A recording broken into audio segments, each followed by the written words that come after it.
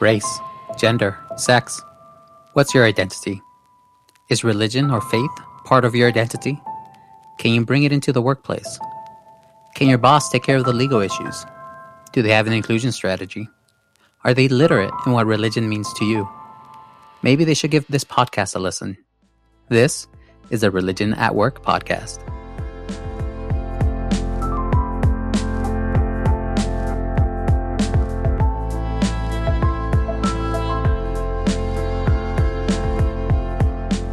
Hello, everyone. This is Eric Servion, Deputy Director of the Tri-Faith Initiative. Welcome to the Religion at Work podcast. Today, our special guest is Emma Riffai, and she is an instructor over at the Department of Religion and Culture at Virginia Tech, PhD from the Department of Religious Studies, from the University of Iowa, graduate certificates in gender, women's, and sexuality studies and college teaching. And her work explores how both religion and secularism shape the everyday at the site of the body by highlighting Protestant culture's profound yet often overlooked impact on public life in the United States. Emma, thank you so much for joining us.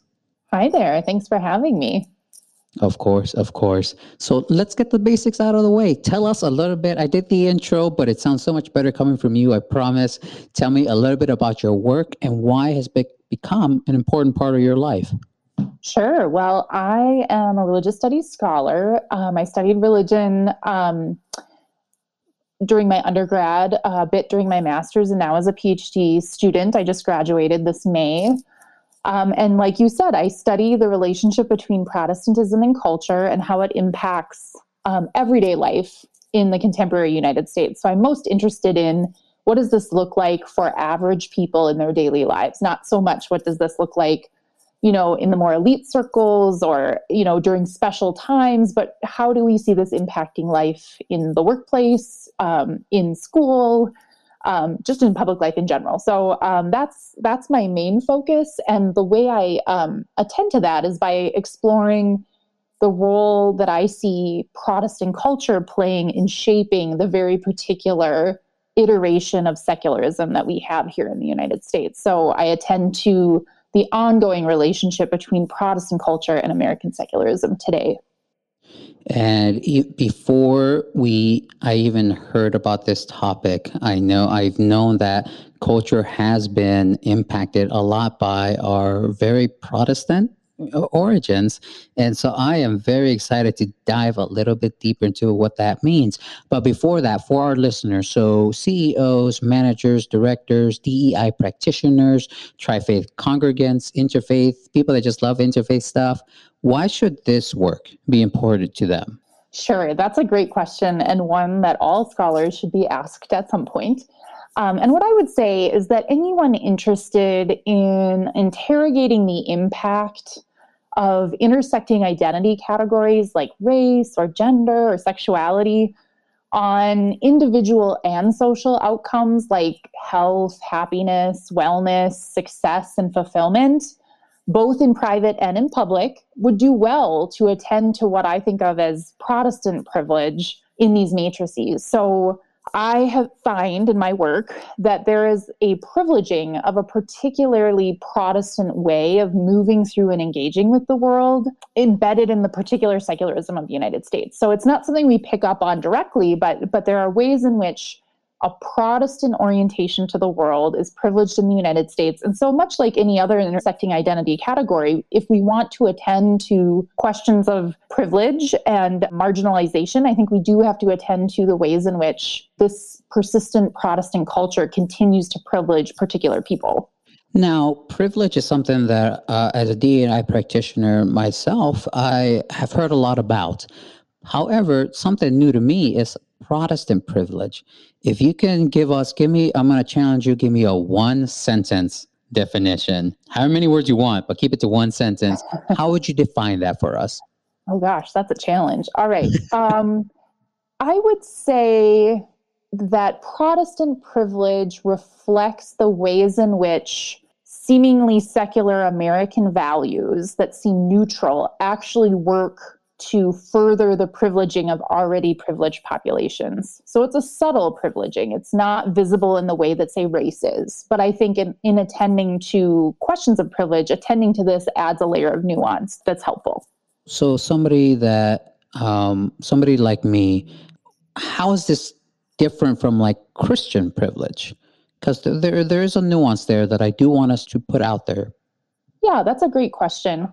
So I think there's been a number of productive conversations lately on the question of Christian privilege, particularly in the workplace, as a sort of social advantage that Christians enjoy in this country, where their conscious and unconscious beliefs are prioritized over non-Christians, both religious and non-religious. So some maybe obvious examples of that include knowing that you'll have time off to celebrate your religious holidays. So Christmas, for example. Right. Like being able to worship freely without sort of any threat of violence or threats is sort of a Christian privilege. Seeing your faith positively reflected in media is sort of a Christian privilege. This is very particular to sort of the Christian identity and folks who like actively identify as Christian.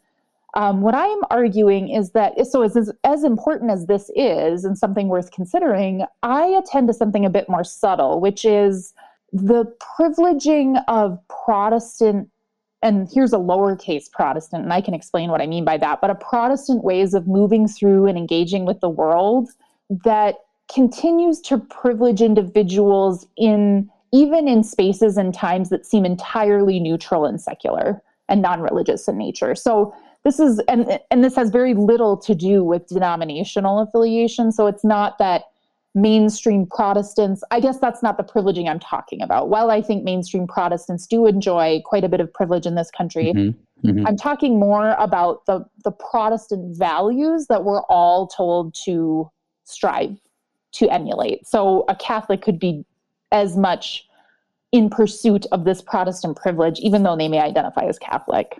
Right. So I think that Christmas one is a very tangible, something people can identify. Like, oh, yes, in American culture, we expect to have when we say holiday break, my mind automatically goes to December. It goes to Christmas time. That's what we're thinking. But we know very well that there are holidays, celebrations, ceremonies traditions throughout the calendar year that are just as important to other religions and people of faith. So tell me more of how do we come to be that way? Let's go just a tiny bit of history here. Why is it that American secularism has been around since the very beginning?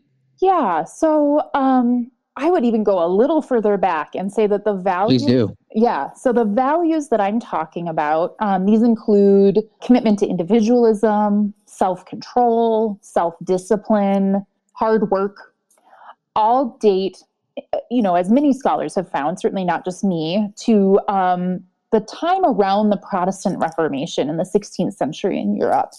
And so these were the values that emerged that were interconnected with the emerging Protestant community. And as many who might be interested in American history know, it was this community, parts of this community that largely settled the New World, at least on the Eastern Seaboard, and had the largest role in defining what sorts of values would be meaningful in the new first colonial context and then later, America as a nation and the values that it took to be its own. So American values have come to be understood as American individualism, self-control, self-discipline, the bootstrap myth, the American dream. These are all things that I think we can tie to that earlier Protestant culture that came here from the continent and that has flourished and continues to flourish today, even in spaces that we might consider devoid of those sorts of values or religious identities. So secular spaces. Right. And so it's been around since that Protestant Reformation times. So even U.S. as we know it. And so when you're talking about this individualism, about this bootstrap mentality, about an over-reliance on the individual and such, is that the Protestant ethic or is that something different? Yeah, you're hitting the nail on the head there. So not to get too academic, but a sociologist in the early 20th century proposed a theory that he called the Protestant ethic. Well, his book was titled The Protestant Ethic and the Spirit of Capitalism. And he argued that modern capitalism is very much intertwined with the emergence of these Protestant values, that modern capitalism reflects the values I've already articulated: self-control, self-discipline, hard work, that emerged around the Protestant Reformation, and that we don't have modern capitalism as we know it today without this sort of religious revolution that happened, largely in the 16th century. And so these are the values that have evolved, I argue, and others have argued, into American sort of secularized, neutralized American values. Right. And I find it so interesting. So connecting it to the workplace, but let's bring it back to contemporary times, where if I were to go ask a manager, like, what are some of the characteristics you want in your employees, they're going to say, I want them to be self-disciplined. I want them to be hard workers. I want them to be able to pull themselves up from the bootstraps. And I never thought about how we've become socialized to make those just normal, in quotes, our listeners can feel my air quotes here, normal values, American values. Right. And so it's a really compelling insight when you see that. And certainly I'm not arguing that only, Western Protestants are hardworking, or that that's only a value of sort of Westernized Christianity. Right. But the sort of overemphasis on hard work being located in the individual, and the individual's success directly tied to their ability to perform hard work in a capitalist system, is something that I think we might attend to through that matrix, attending to Western culture as well as the Protestant Reformation. So what are maybe some of the values, and this might be outside of the Protestant ethic, what are some of the values that are not part of the Protestant ethic that maybe have become normalized in American culture? Ooh, what are some values that have been normalized that aren't the Protestant ethic? That were not normalized. Oh, okay, sure. Okay. I think a more collaborative attitude. I think we like to pay lip service to teamwork, for example, but by and large, people being rewarded in a workplace are individuals who do well. So I don't think that teamwork is the most valued value, so to speak, in the United States. I think the overemphasis on the individual as the primary unit of experience is very particular. So in other parts of the world, rather than attending to the individual's experience, you might attend to a family unit's experience as the primary experience of the world. So this overemphasis on individualism, I think, is particular. And I find that interesting, because I think teamwork is something that is said a lot. But in the end, we do always look at the captain of the football team, at the CEO with their golden parachute, not to get political here, or the lead singer, right? We always look at those forefront leaders as we give them the most value out of the entire team. I think that's a very good example of just seeing the world in a way that favors the individual, rather than some sort of communal effort, I think is a good example of this playing out in sort of Western American culture. So let's bring it back to specifically this Protestant ethic and the spirit of capitalism.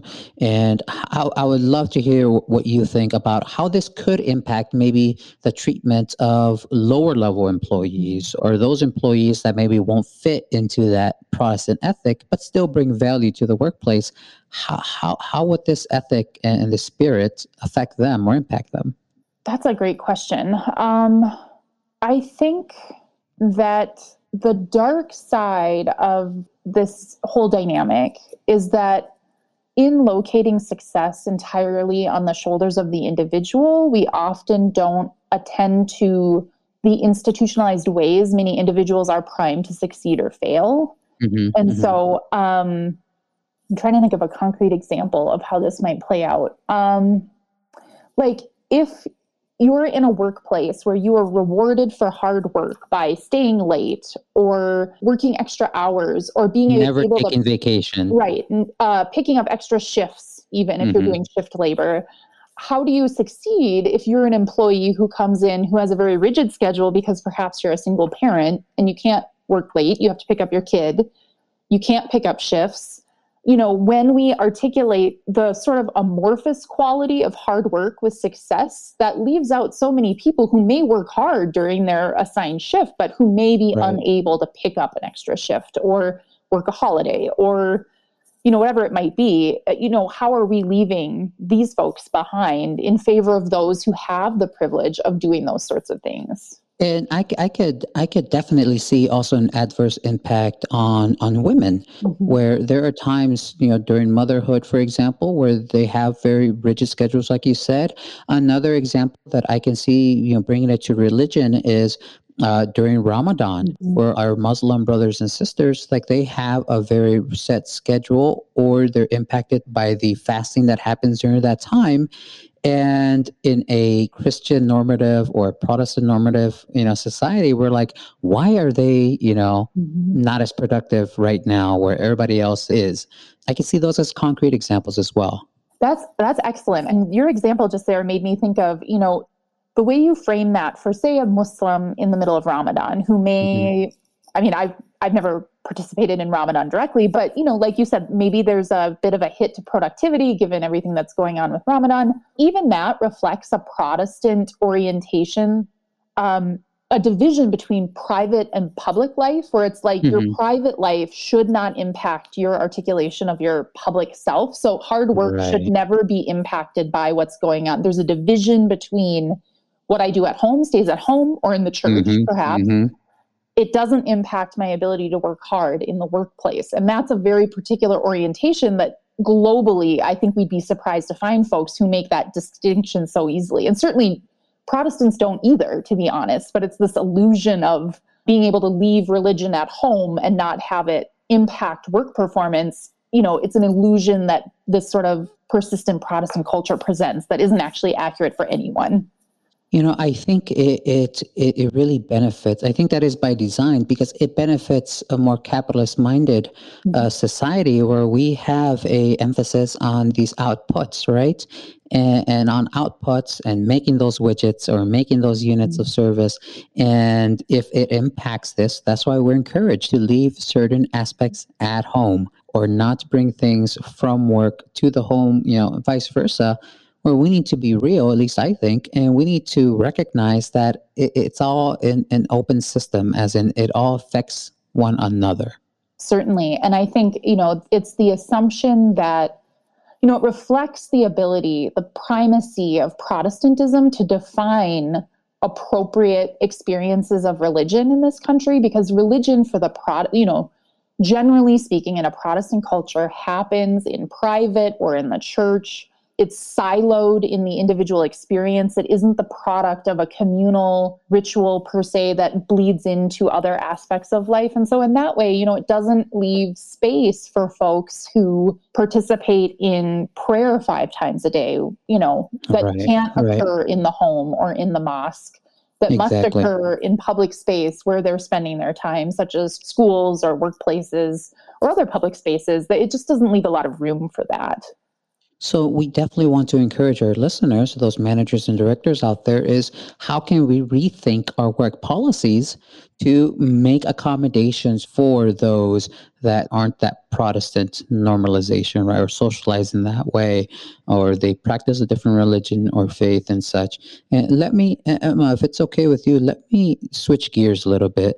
What lessons can we take from the Protestant ethic, maybe that has not been applied to American secularism?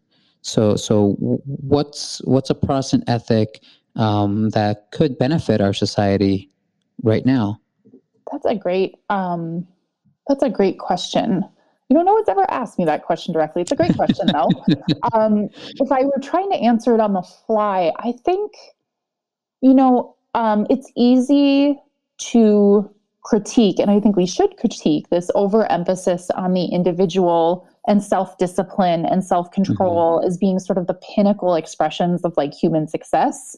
Right, right. That said, if we want to retain something from the Protestant ethic, I think we could retranslate those concepts towards the individual in a way that benefits the individual holistically and not just in a capitalist sense.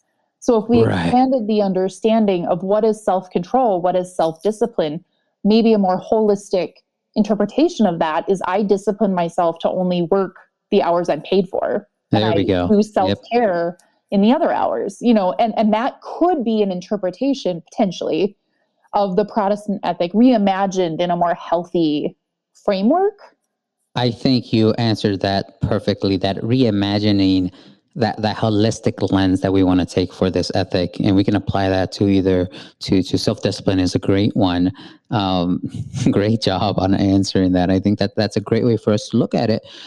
So from there, let's go back to talking about privilege. So here at Tri-Faith, we're starting the process of recognizing the importance of white privilege in diversity and equity inclusions, conversations and such.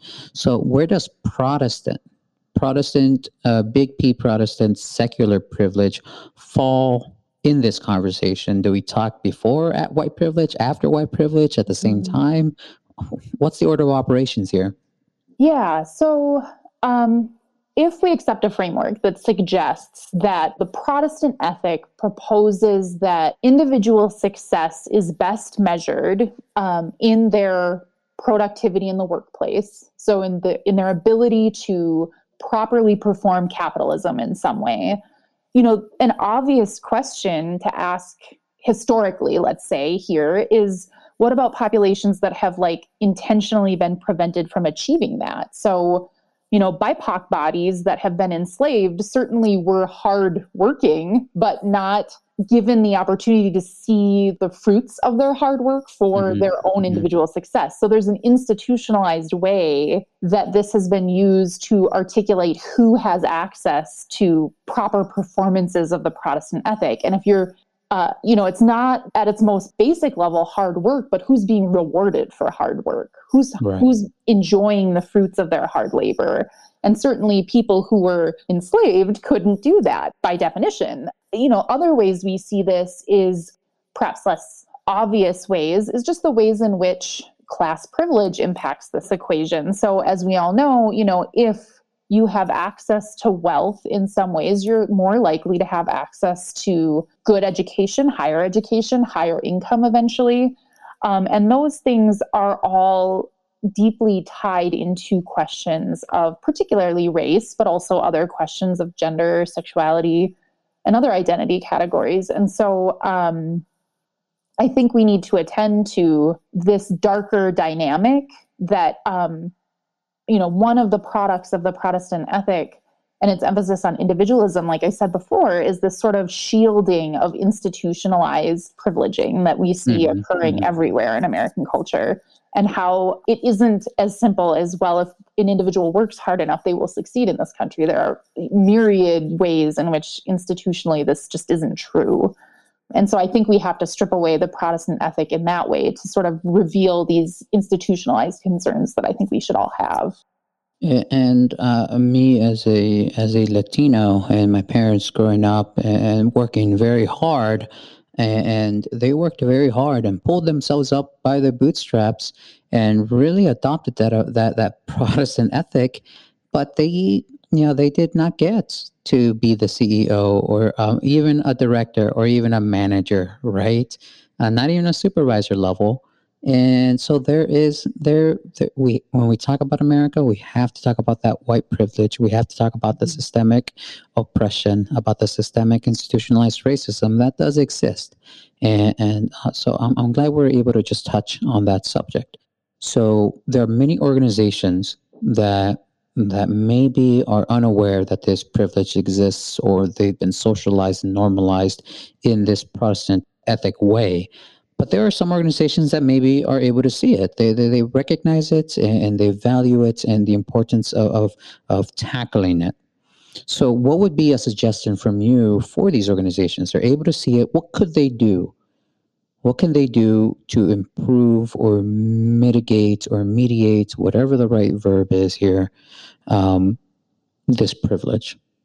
That's a great question. And I think, I'm of two minds on this because, I'm sort of fundamentally deeply skeptical of achieving this in a inherently capitalist society. I just have Mm-hmm. very specific reservations around that. But if we are trying to be solution oriented and come up with ways that, all right, it's not perfect, but what can we do? Right, right, I think redefining success and hard work outside of like sheer hours worked, for example, right, right. attending to, what has been the product of the workday and is, if that product is valuable, I think we should value that, even if that means the individual working doesn't work past 5 or, that's kind of a Right. silly example, but I think there are other ways, I think honestly, from an institutionalized standing, it's not enough to ask your employees to lean in or show initiative. It's like pay your employees a fair wage that is equitable across gender, sexual identities, racial identities. Those are ways in which you can acknowledge how Protestant privilege, along with racial privilege, gendered privilege, have uplifted particular people over time and throughout history. And how we can rectify that to some degree is starting with a fair wage, Mm-hmm. starting with Mm-hmm. allowances for people who have childcare responsibilities, attending to people who have other responsibilities in their private lives that, the Protestant ethics kind of tells us we need to leave in private and rather, Right. allow for those things to holistically impact people as they always do and always will do. And also making space for people, allow people to pray or Mhm. hold holiday when their faith usually has it, and not to get stuck in the, hey, in the winters, what we call it at Tri-Faith. Don't get stuck in winter where you're thinking just more that Christmas time, that New Year's time, etc. Also, and not, I think on top of that, also not hiding behind a label of being secular. I don't think that's enough because secular, claiming that our workplace is fair and equitable because it is secular, is not enough to account for the ways in which that very orientation towards work life and life in this country already privileges Christianity, in particular Right. Protestantism. Right. So it isn't equitable if you automatically get Christmas off, it's a federal holiday, but you're not getting other holidays off. And claiming some sort of access to secularity is not enough to justify that. Right. So for those listeners that maybe might not know what secular means, maybe in the workplace, how do we define a business being, quote, secular? Sure. Like a business that might claim to be secular is one that would say, we aren't favoring Christians here. We just don't allow time off for religious observance. Mm-hmm, mm-hmm. And the response to that is, and I obviously this doesn't apply to every business, but if that Right. business is closed on Sunday, they are accommodating Right. predominantly Christian patterns of living.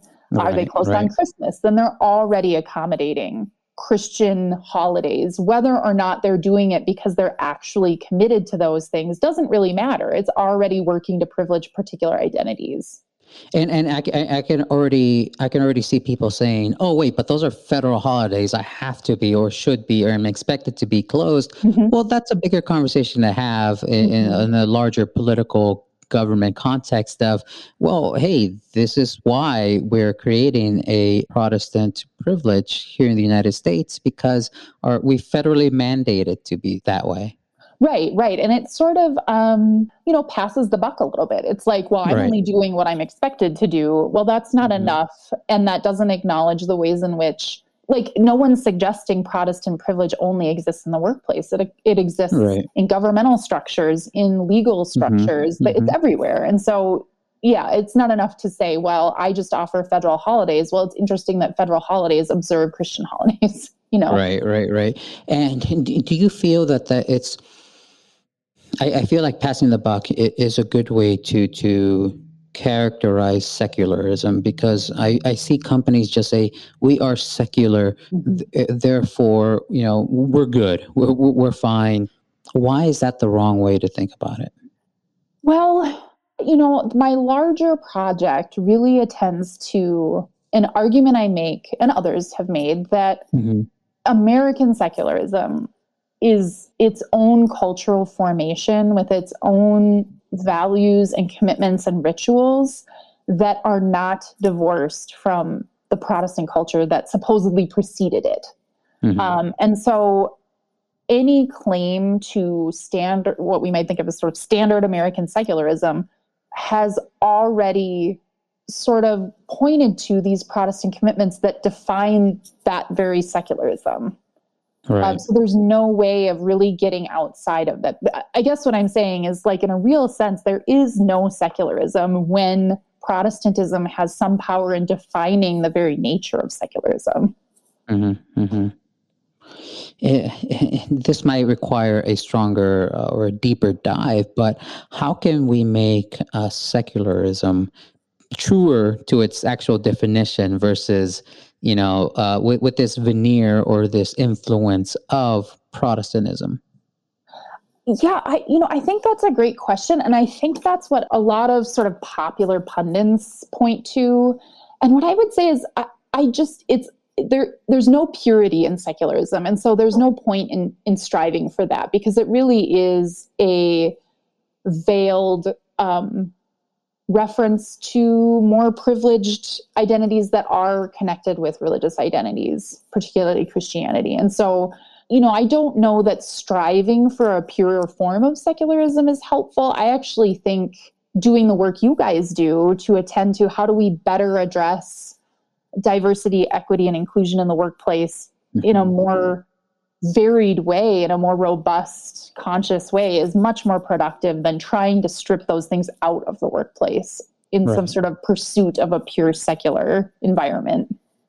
I love the tack that you took with it for us to lean into the DEI practices, for us to be more inclusive, Mhm. to welcome that diversity so we can build that equity that we're all working towards or hope to work towards. Emma, this has been a great conversation. I've absolutely enjoyed it. Is there anything else that you want to leave our audience with from our conversation today? Well, thank you for having me. I guess I would just say, I would just encourage folks to think when they hear of something being secular space or that Hmm. secularism is supposedly neutral, that they question that and sort of, it's just like, I don't mean to draw a clunky analysis, but to me, it's almost like saying, well, I don't see color. Well, it's who's Right. privileged to Gotcha. say that? Hmm. Secularism Hmm. doesn't exist for many of us, although it exists more for those in privilege. So whenever you hear someone making claims towards, a secular space or secularism, maybe ask a question, think about it a little more, and see if there aren't ways in which that space, may fail to be purely secular, and look for the ways in which it works to privilege particular communities. I love that perspective. Thank you for leaving us with that. Let's embrace diversity. Let's honor the differences and let's work towards being inclusive of that diversity again as we work towards equity. This has been Emma and Eric here on our Religion at Work podcast. Thank you so much for listening.